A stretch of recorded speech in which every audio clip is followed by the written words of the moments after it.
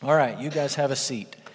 If you need some notes, there's notes in the back, and there's also notes at the front at this podium. A couple of you guys from last week asked for notes from last week. So on the podiums or on the music stands in the front and the back is this week, week 3. I have extras from last week. If you want week 2, you can pick some of those up here at the front when we're done. One disclaimer, we're working on, up on the screens, Catherine's upstairs, we're working off of a replacement computer. Ours is being fixed, and so it's kind of, the one we have up there is not as good as what we normally use, so if it goes crazy, Catherine will fix it. I have every confidence that she will fix that promptly. So don't throw anything up there, don't roll your eyes at her, don't be ugly or hateful or anything like that. Catherine's the best, except for Lucas. He's pretty good too. Okay, we're talking about the truth on Wednesday nights. That's our series. And we're talking about things that we need to know with our mind. We're talking about the things that we need to believe with our heart. And we're talking about things that we need to share, opening our mouth and sharing with people. We're talking about things that we need to defend, that we can argue and reason with people and explain what we believe and why we believe it. And we had 1 week of introduction. And then last week we talked about the gospel. What is the gospel? And we just defined it. And we defined it really simply. Any one of you guys could have memorized that before we even finished the talk last night. God is holy. Man is sinful. Jesus is the answer. People need to repent and believe, and we're called to follow Jesus. Those are the big headings that we use to summarize the gospel when we try to share it with people.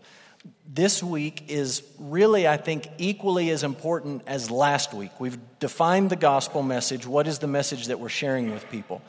But this week we're talking about conversion. And in this study, as we're talking about the truth, this lesson is like where we set the target up, okay? Last week this is what you need to do when you're sharing with people. This is the message we're communicating. This week, we're setting this big target up at the front, and we're saying this is what you're aiming for.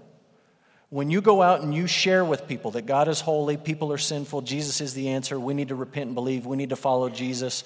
When you share that with somebody, what you're aiming for is for them to be converted to faith in Jesus Christ. The problem when I say we want people to be converted, everyone says, well, that seems just really obvious. Of course we want people to be converted to faith in Jesus. The problem is we don't have a biblical understanding, and I don't mean like we, just you, but I just mean Christians in the United States. We don't have a biblical understanding of what conversion really is. We've cheapened it, and we've simplified it. And we've turned it into things and called things conversion that aren't really conversion. And so we need to just, before we go any further in this study talking about the truth, we've said this is the gospel, but now we're looking into other people, right? Or maybe ourselves if we need to look at ourselves, and we're saying this is what conversion is. This is what it means for someone who's not a follower of Jesus to then become a follower of Jesus. And so it's a very basic, very foundational lesson. So I'll start with one story. This story is from 2006. This was before Alan was my neighbor in Oklahoma. And Brooke and I lived in Kentucky. And this is a church. Now it's called Life Point Church. I don't know exactly what happened. When we were with these folks, it was called Limestone Baptist Church. It's in Bedford, Indiana, which is kind of up in the middle of the state. We were living in Louisville, and Emma had just been born. Brooke was not going to go back to work where she worked at Humana. I had just finished my master's degree, and I was getting ready to start my doctorate degree, and I needed a job really, really bad. And so I had sent out bukus and bukus and bukus of resumes. Any job, any church thing, anything. And this is one of the places that I sent one to, Limestone Baptist Church in Bedford. And they called me. A guy named John Black called me, and he said, I'm chairman of the pastor search team. Would you come and preach for us? We need a preacher. We need somebody to come fill in the pulpit from week to week. Would you come for a few weeks? Not like come and let us vote on you. We want you to come preach. And so we said, I would be happy to do that. So a couple of weeks, we drive up there. It was about a two-hour drive or so up to Bedford from where we lived. We drive up there, and I would preach in this church. And one week we went up there and I preached Sunday morning, and the folks were super nice. Somebody in the church said, let us buy your lunch before you go home. And they wanted to take us out to Bob Evans. Any of you guys ever eaten at a Bob Evans? They wanted to eat at a Bob Evans. So not my favorite place, really, but they paid, so it was great. So we went to Bob Evans. And so the sermon that I preached that morning at Limestone Baptist Church, these people were there, was about conversion, okay? I talked to the folks that morning about this is what conversion looks like. And if you know people, and it doesn't matter if they've prayed a prayer or they went to VBS or they've been baptized or they've done all these religious things, if they haven't truly been converted, they're not converted, right? It doesn't matter what we call conversion, this is what it is, and if they haven't experienced that in their life, then they're really not a follower of Jesus Christ. They're not saved, they're lost, okay? That was the message, the gist of it. So we're sitting at Bob Evans, me and Brooke, and Emma's on the end, and this couple. And the lady it was so awkward, she just will not stop. Oh, the sermon was great, it was so great. I just loved it, it was so great. On and on and on. It was the best thing, it was wonderful, Okay. We order, and then she starts to talk about her son. And she starts to tell me how her son has been in a little bit of trouble lately. He's been making some bad decisions. And he's not been going to church for a very, very long time. And he's not interested in spiritual things really at all. And his life does not look like it ought to look. She knew that as his mother. She was not happy with that, right? Right after praising my sermon, she tells me all these things about her son, and I'm thinking, what, man, this is really sad. My sermon hit home to her because her son is not converted. And then at the end of telling me about her son, she says, but we know this.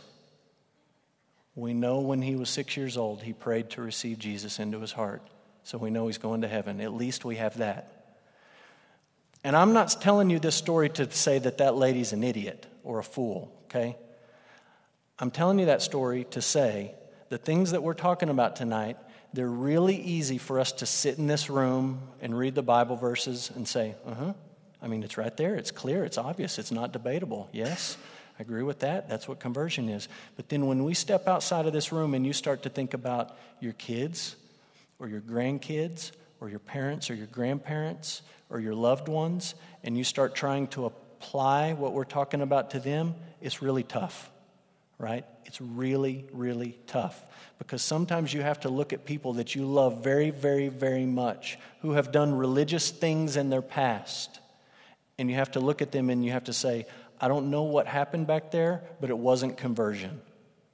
And you may think that you're a follower of Jesus, but you're not a follower of Jesus. And that's a hard thing to do. It's hard for me to do, and I know that it's hard for some of you to do. We also want to think about, this is where we'll end up, if our goal is conversion, and we're going to lay out what that looks like, that's the goal. We have to make sure that when we're sharing the gospel with people, when we're doing things at church, when we're witnessing, when we're raising our kids, that all the things that we're doing are pointing people toward real conversion. That we're not pointing people toward some sort of watered down idea of, well, I prayed a prayer, so that means I'm going to go to heaven when I die, and the rest doesn't really matter. And sometimes the way that we talk, the way that we share the gospel, the way that we do things at church leads people to believe that sort of false teaching. So we're going to lay out conversion, all right? Here's some definitions. These are not on your outline. I don't know that you need to write these down. These are just dictionary definitions to sort of get your mind rolling. Conversion, the act, should say or, the act or instance of converting or the process of being converted. Don't you love it when you look up a word and they use that word in the definition twice? That is not helpful. The first part is not helpful.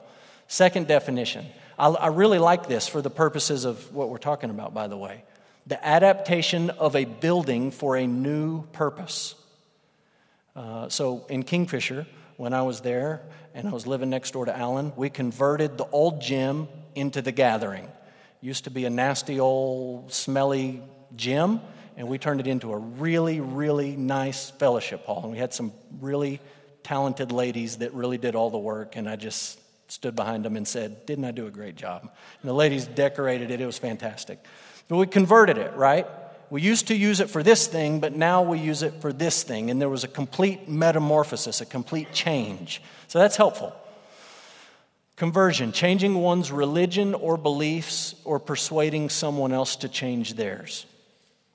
I think that's what most of us think about when we think about conversion, right? I just need to talk somebody into changing what they believe and then sort of, quote unquote, seal the deal by getting them to pray a prayer that says, yes, I agree with you now. I love Jesus. Great. And we say, now you're converted. I like, for the purposes of what we're talking about tonight, I like that second definition better than the third one. Because I think the third one waters down how the Bible describes conversion. And I think the idea of converting a building or a room or something like that is much closer to what we're talking about tonight. So let's start off with a few basic assumptions about conversion.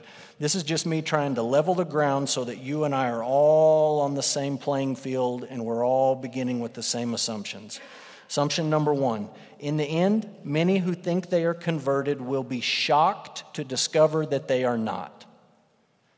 Whatever you want to believe about conversion, this is not debatable because this is, first of all, it's in the Bible. It's straight out of the mouth of Jesus.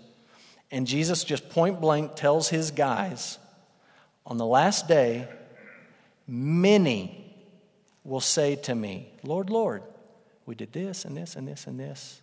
And Jesus will look at those people, many of those people, and say, depart from me, I never knew you. And they're going to say, but we know you. We invited you into our heart. We prayed a prayer. We went to VBS. We got baptized. We did all this stuff. And Jesus is going to say, the issue is not if you knew me. The issue is if I know you, and I never really knew you. What he's saying is you were never really converted. And in that teaching from Jesus, one of the things he's telling his guys is people will be shocked to hear that. Okay? There will be people who genuinely think they are converted, and they're not. That's the fault of pastors who gave them false hope. That's the fault of people at funeral services who just preach everyone into heaven because they were really nice. That's the fault of people in churches who go out and share the gospel and say, all you have to do is just pray a prayer, and you pray the prayer and say, great, I'll see you in heaven someday. There's plenty of blame to go around. But there will be people who will be shocked on the last day to learn that they are not converted. Okay? Assumption number two. Don't stone me and run me out of the Baptist church here. Those who do not endure in their faith to the end were not truly converted. And some of you, you're getting squeezy, squeamish. You're getting uncomfortable. You're saying, wait a minute. It's a Baptist church. Once saved, always saved. Come on. That's just basic Baptist stuff right there. Look, I'm with you, okay? Once a person is genuinely saved, they will always be saved. I believe that. I promise I believe that as much as anybody in this room. The problem is we're sometimes confused, or people are sometimes confused about who is genuinely saved. And sometimes we slap that label on somebody who hasn't been genuinely saved, and we give them this assurance of, well, I'm good forever. This is fantastic. They haven't been truly or genuinely converted in the first place. So you can look up 1 John 2:19. I'm going to let you look all these verses right here up later. John says in 1 John 2:19, there's some people who have gone out from us. They've left our fellowship. They didn't endure to the end. And it's proof that they were never really with us to begin with. Those who went out from us were never one of us in the first place. So if you don't endure to the end, you weren't truly converted. Thirdly, some people genuinely believe in Jesus, but some people believe in vain. In vain.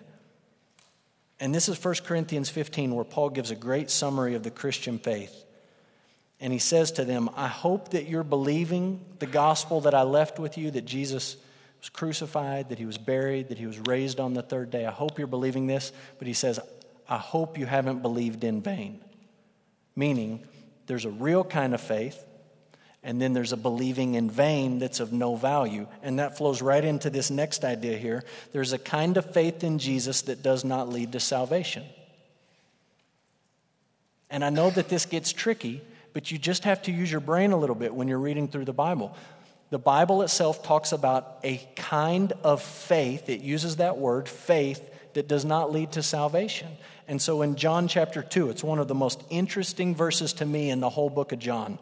What it literally says in the Greek is, many people believed in Jesus, but Jesus did not believe in them because he knew what was in people. He knew their hearts. And he knew that although all these people were saying, we love you, this is great, we want to follow you, he looked at these people and he knew what was in their heart. He didn't entrust himself to them, is what the text says in English. In the Greek, it says he didn't believe in them. He knew their hearts. It was vain faith. It was not faith leading to salvation. And then this is also connected. Okay, we're just flowing from one idea to the next. There's a repentance that leads to salvation, and there's a repentance that leads to death. Paul says that in 2 Corinthians 7:10. There's godly sorrow and there's worldly sorrow. Godly sorrow leads to salvation. It's genuine repentance. Worldly sorrow just ends up in you feeling guilty. Right? Peter sins against Jesus the night he's betrayed, and he goes out and he repents, godly sorrow.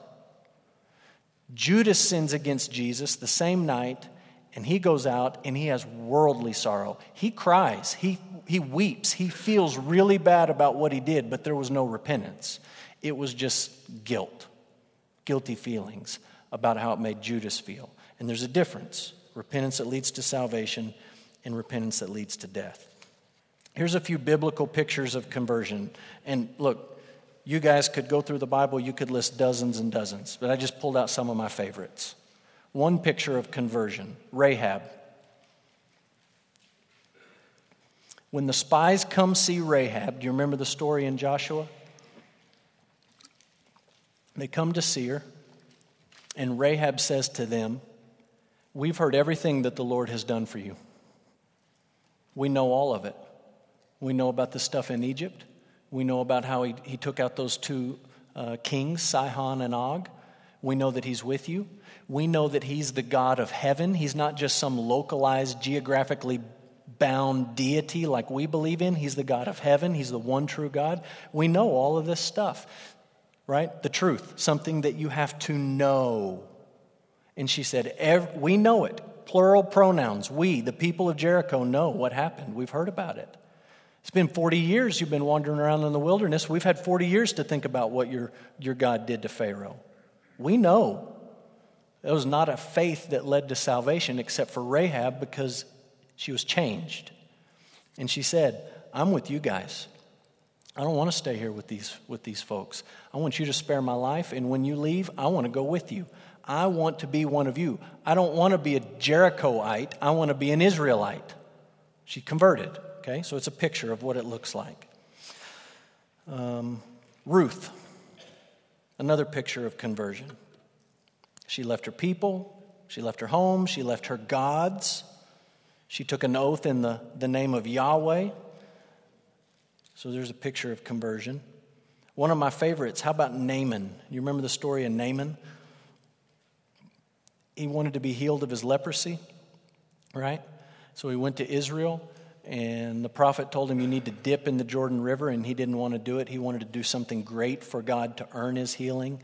And the little people with him said, look, just do it. We've come all this way. You might as well try it. So he gets in and he dips all these times, and he comes out clean, healed, perfectly healed. And the picture of his conversion is not the healing when he comes up. Here's the picture of his conversion. He goes to the prophet and he says, look, I work for a guy back in Assyria. I got to go back. But I want to take a bunch of dirt from the land I'm standing on. I want to take it back with me to Assyria, and I want to set up an altar there where I can worship the Lord in my home. And I remember reading that as a kid and just thinking, that's just weird. Dirt is dirt. Who cares about dirt? You're just taking a wagon load of dirt and dump it, and you're going to dump it at home, and it's going to get mixed up with the other dirt, and then it's just dirt. No, what in the world? This is what Naaman is saying. I believe that the Lord Yahweh is the one true God, and I believe the promises that he made to Abraham, that he was going to give Abraham this land, that he was going to give Abraham descendants, and that he was going to send the Messiah. And as proof of that, I want to take a little bit of this promised land with me. And when he takes the promised land with him, he's saying to the prophet and to all Israel, I'm leaving Israel, but I'm not leaving Yahweh. I'm still trusting in his promises and resting in his promises. And one of those promises is dirt. I'm giving this dirt to Abraham. And I'm taking this with me to say, I'm part of you guys and my faith is in him. So it's another picture of conversion. He's changing his beliefs. He's changing the God that he worships. How about Zacchaeus? You know the story of Zacchaeus. The law said after cheating all these people, he had to give back what he stole plus a small percentage. That was what the law said. And his heart had been so changed, he'd been so deeply converted, he didn't want to just do the bare minimum. He said, look, I have to give back all that I stole in a small percentage. I'm just going to do, 4 times what I stole. I'm not just looking for the bare minimum to get by. I've been changed. I'm a new person, and I want to go over and above. So he's converted. Jesus said to Zacchaeus, salvation has come to this house. And then last one, obvious, Saul. Complete change in his life. Life is headed in one direction. He meets Jesus. It's headed in a new direction. He's converted. Okay? Let's talk about conversion in the New Testament. What does it look like? This first idea is really important. And this, if you get this idea in your head, it will keep you from a lot of crazy teachings that people call Christian. All right? Grace and repentance, and faith, and baptism, and church are all connected in the book of Acts. I'm going to give you a second to write those down, and then I want you to think about them. Grace, repentance, faith, baptism, and church, all connected.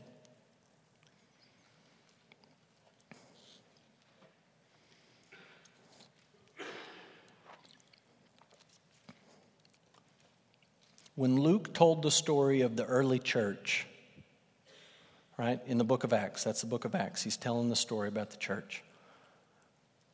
When a person was converted to faith in Jesus, all of these things were involved.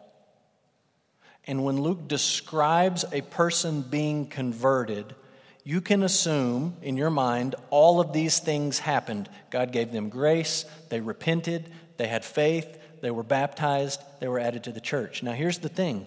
When Luke tells the story, he doesn't always mention each of these every time.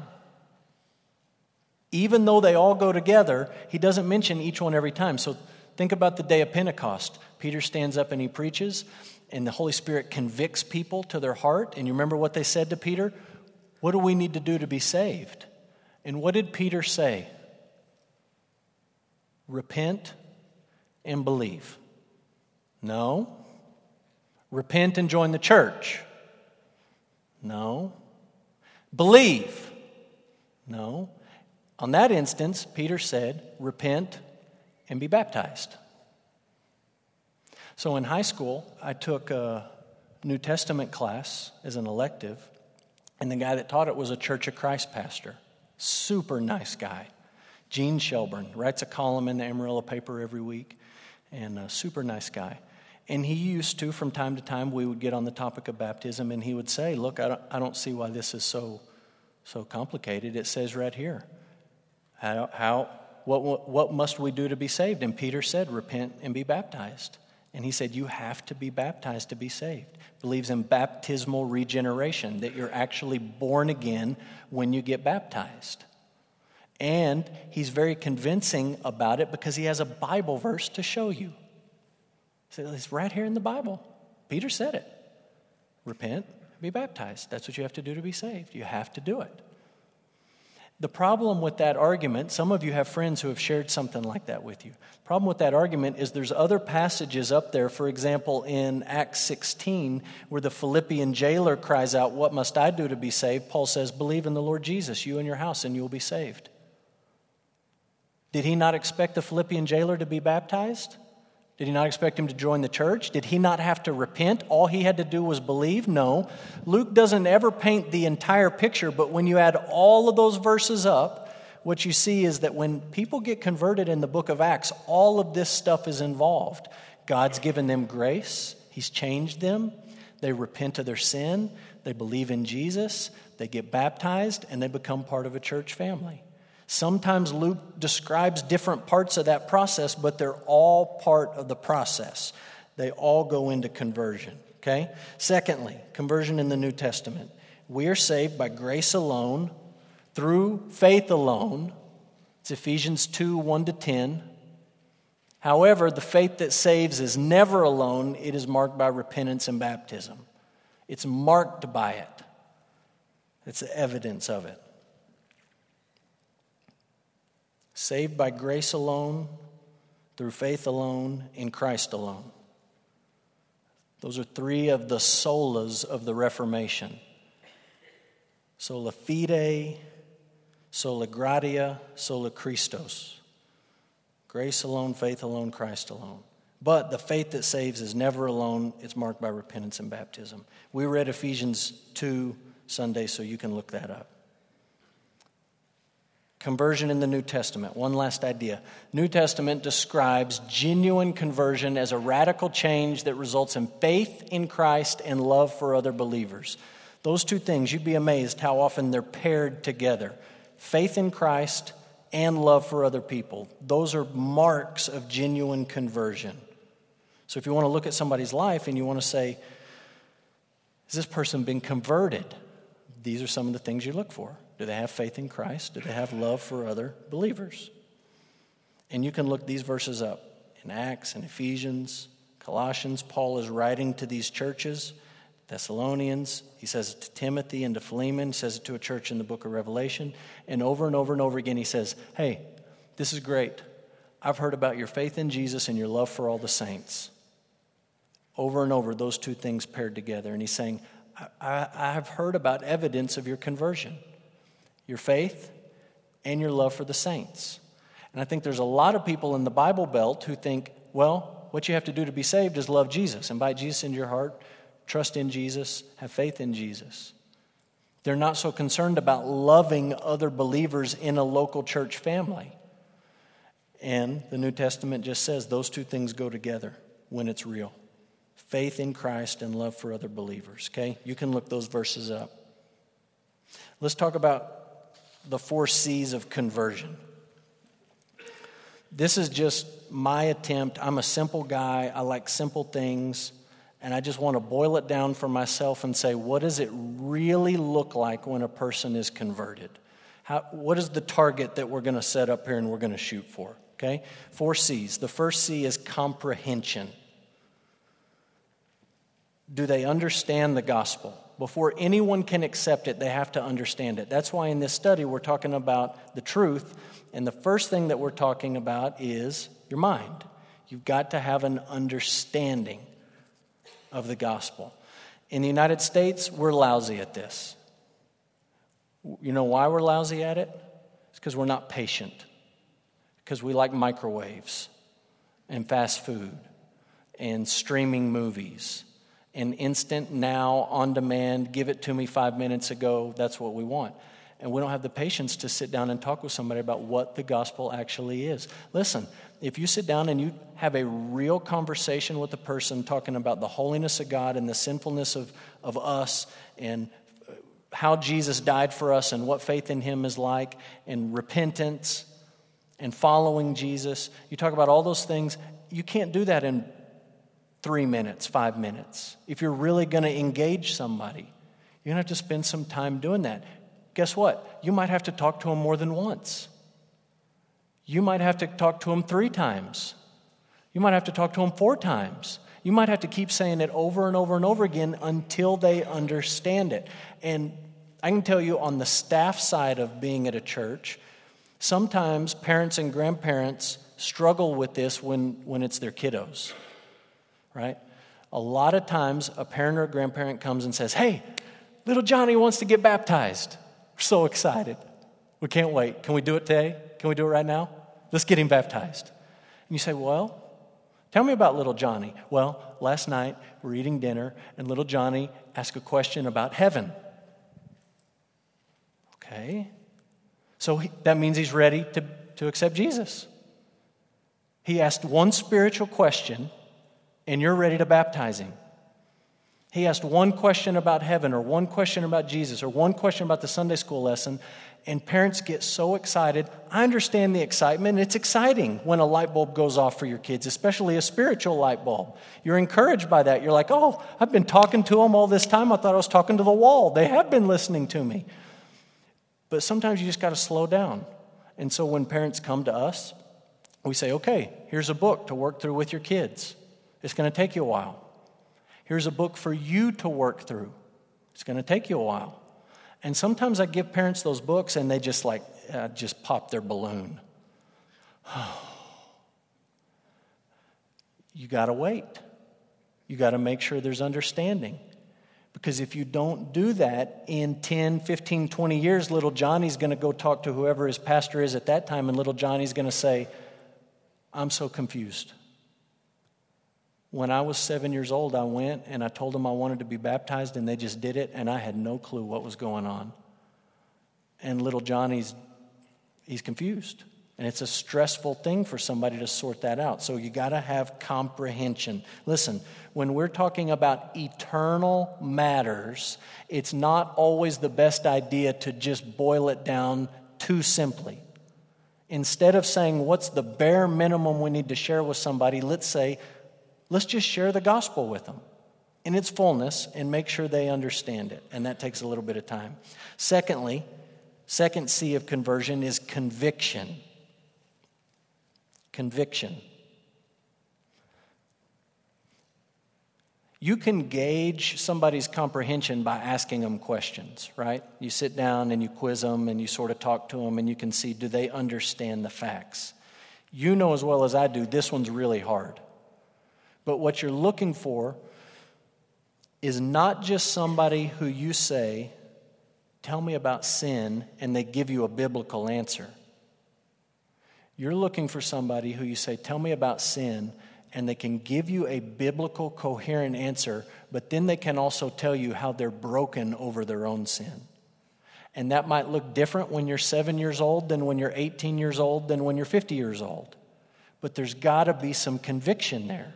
It can't just be mental answers that you're parroting back. So you got to look for this. When you're looking for conviction, I can sit half those kids down the hallway who are in Awana. I can sit half of them down and ask them questions about Jesus, and they can give me the biblical answer, right? They can spit it back out at me. But when we're talking about conversion, I don't just need somebody that can spit out an answer. I need somebody who can also say, here's the biblical truth about Jesus, and here's why he's the most important thing in my life. He has become the pearl of great price to me. He's become the one thing that I want more than anything else in this world. That's the difference that we're talking about.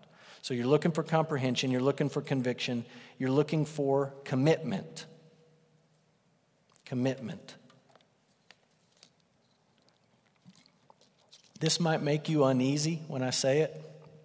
We can talk about it later if you think I'm nuts. When somebody wants to become a follower of Jesus, I do not ask them to pray a prayer. I've never done that. I don't think it's wrong. I think it's fine if you do that. I just don't think you have to do it. And nowhere in the Bible does it say that you're saved by praying a prayer. It says you're saved by turning from your sin and trusting in Jesus. So if somebody's talking to me and they say, I want to be a follower of Jesus, I don't need to hear them say some prayer after me that they don't mean and they're just repeating rote. What I need to know is, are you turning from sin and following Jesus, trusting in Jesus, and you're making a real commitment? Listen, Jesus had people come to him who were ready to sign their name on the dotted line, and what did he say? You need to stop and count the cost. You need to think about what you're signing up for. Like, that's the complete opposite of how we do it in the United States. In the United States, we're so excited for anybody to come, anyone to get baptized, anyone to join. Come. Let's do it as fast as we can. This is great. And Jesus is standing opposite of that saying, you probably shouldn't do this. It's like he's trying to talk people out of it. Slow down. if anyone wants to follow me, you have to deny yourself daily and take up your cross and follow me. Are you sure that you want to do that? Are you really serious about making that kind of commitment?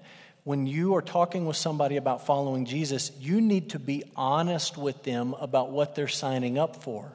Don't say to them, all you got to do is pray this prayer, and then once they pray it, say, okay, now this is what we expect of you. That's the bait and switch trick. You can't do that to people. Jesus never did that to people.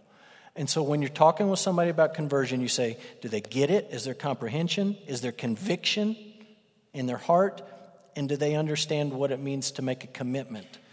And lastly, number 4, church. And we live in the Bible Belt, which is a little bit different than the rest of the country, which means we have a lot of people who do not attend church who would still tell you they are a Christian, right?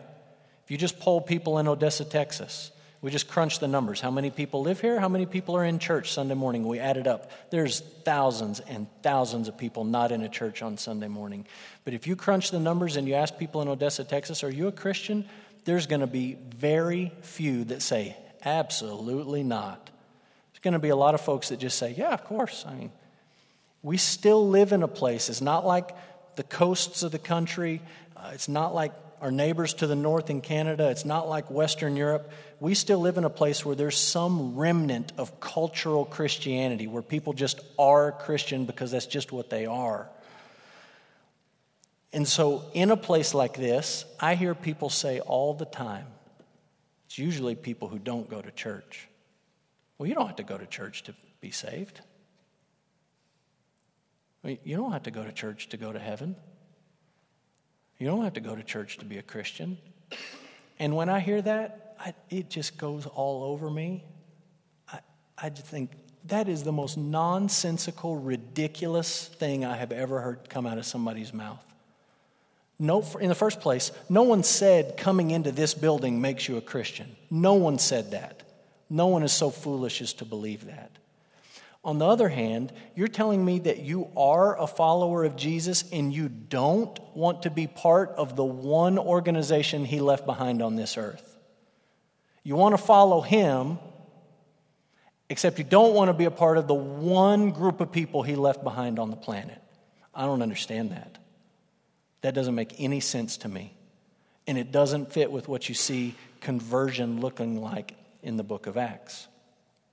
People say that to me and I say, wait a minute, if you're a follower of Jesus, that means you've been given a spiritual gift. And Paul says to the church in Corinth that your spiritual gift has been given for the common good. It's not for you to use, it's for the people in your church to benefit from. And you say you want to follow Jesus and you want to receive that gift that he's given you, and you're going to steal it from his church? You're going to steal it from him? I don't understand that. That doesn't make a lot of sense to me. So when you're looking for conversion, these are the things you're explaining to people. These are the things that you're talking to people about. One last thought is this, okay? And this is where I kind of started off in the beginning of the evening. If the goal is conversion, our methods have to move people to conversion. If that's the target that we're shooting for, then we have to be very careful as a church and as individuals that when we're talking with people, we're moving people toward that actual target. So if you have somebody who says, look, we need to simplify the message. People are unchurched. They can't understand what we're talking about. We just need to simplify it, take all the churchy words out of it and just really boil it down. Take out anything that's offensive, anything that might bother somebody. People get uncomfortable when you talk about sin and hell, so we're going to take that stuff out. We're not going to talk about that. You're changing the message. You're not leading anyone towards real conversion. You're leading them towards some sort of spiritual decision, but it's not conversion to Christianity. When you replace Jesus with heaven, you're not moving people toward conversion. When you talk to somebody and the biggest argument that you have for why they should accept Jesus is, well, don't you want to go to heaven when you die? That has nothing to do with Jesus. Zero. You're not moving somebody towards being converted to faith in Jesus. You're moving them to say, well, I don't want to go to hell, so I guess, I want to go to heaven. Well, that's not conversion.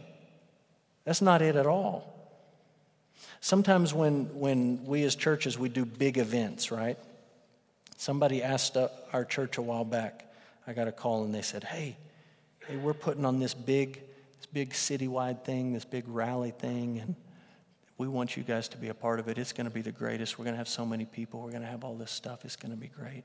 And I start talking to them and I start asking questions, and it's completely clear to me that the goal of this event is to get people at the end to sign a card and raise their hand and pray a prayer. We don't want to be a part of that. Have at it. It's all yours.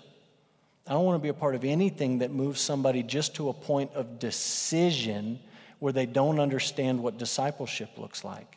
I don't want to move people to a point of confusion where they think they've done something spiritual, but they haven't really been converted to faith in Jesus. And so as you think about this issue, your methods have to match the goal and the target that you're shooting for. So look, I gave you all kinds of verses on this sheet, and I hope that when you leave Wednesday nights, you go back and you look at some of these, and you can look at these pictures of conversion, Rahab and Ruth and Naaman and Zacchaeus, and see what conversion looked like in their life. I hope you go back and look at this section, the assumptions we made about conversion, where Jesus had some things to say, and John and James and Paul had some things to say. I hope you'll think about those things. And I hope you'll look these verses up in Acts. I know I gave you a whole long list of them. We could spend all night just flipping around looking at them, but I hope that what we do in here is something you take with you out of here and you're thinking about it, you're mulling it over. And you look that list of things up and you see how they're all connected. And if you have questions about the stuff we talk about on Wednesday nights, I'd love to visit with you. And look, I do not always say things as clear as I want to say them or think I say them, and so sometimes you may be confused, and that might be my fault. It might not be your fault. So come and we'll visit about it and we'll talk about it. But we're going to end with prayer. And as we pray, I want you to think about yourself, first of all. And I want you to think about what we've talked about conversion here, and I want you to think about if this lines up with your life, yes or no, with what your experience has been. And then I want you to think about some of the people in your life, maybe it's kids or grandkids or a neighbor or a coworker that you're trying to talk to, and think about, if I want that person to be truly converted, how do I need to talk to them? What do I need to say to them? How do I need to approach them? And we're going to just end by asking God to give us some wisdom. So let's pray together. Father, we love you, and we're grateful for the chance to think. We are grateful for your word that guides us, and I pray that we would not only be people who study here in this room, in this building, but that we would take your word with us, that it would be a regular part of our lives, and that you would speak to us through your word. Father, I pray for the folks in this room, and I pray that you would help us to be honest in examining our own lives and the spiritual, religious experiences that we've had, and that we would be honest enough to see if they line up with the Bible, and that your Spirit would guide us in thinking through that. And we also pray for the folks who are on our hearts tonight. As we've talked about true conversion, I think you've probably laid people on our minds and on our hearts, kids, grandkids, friends, co-workers, and Father, give us wisdom to know how to talk to people, what to say to people.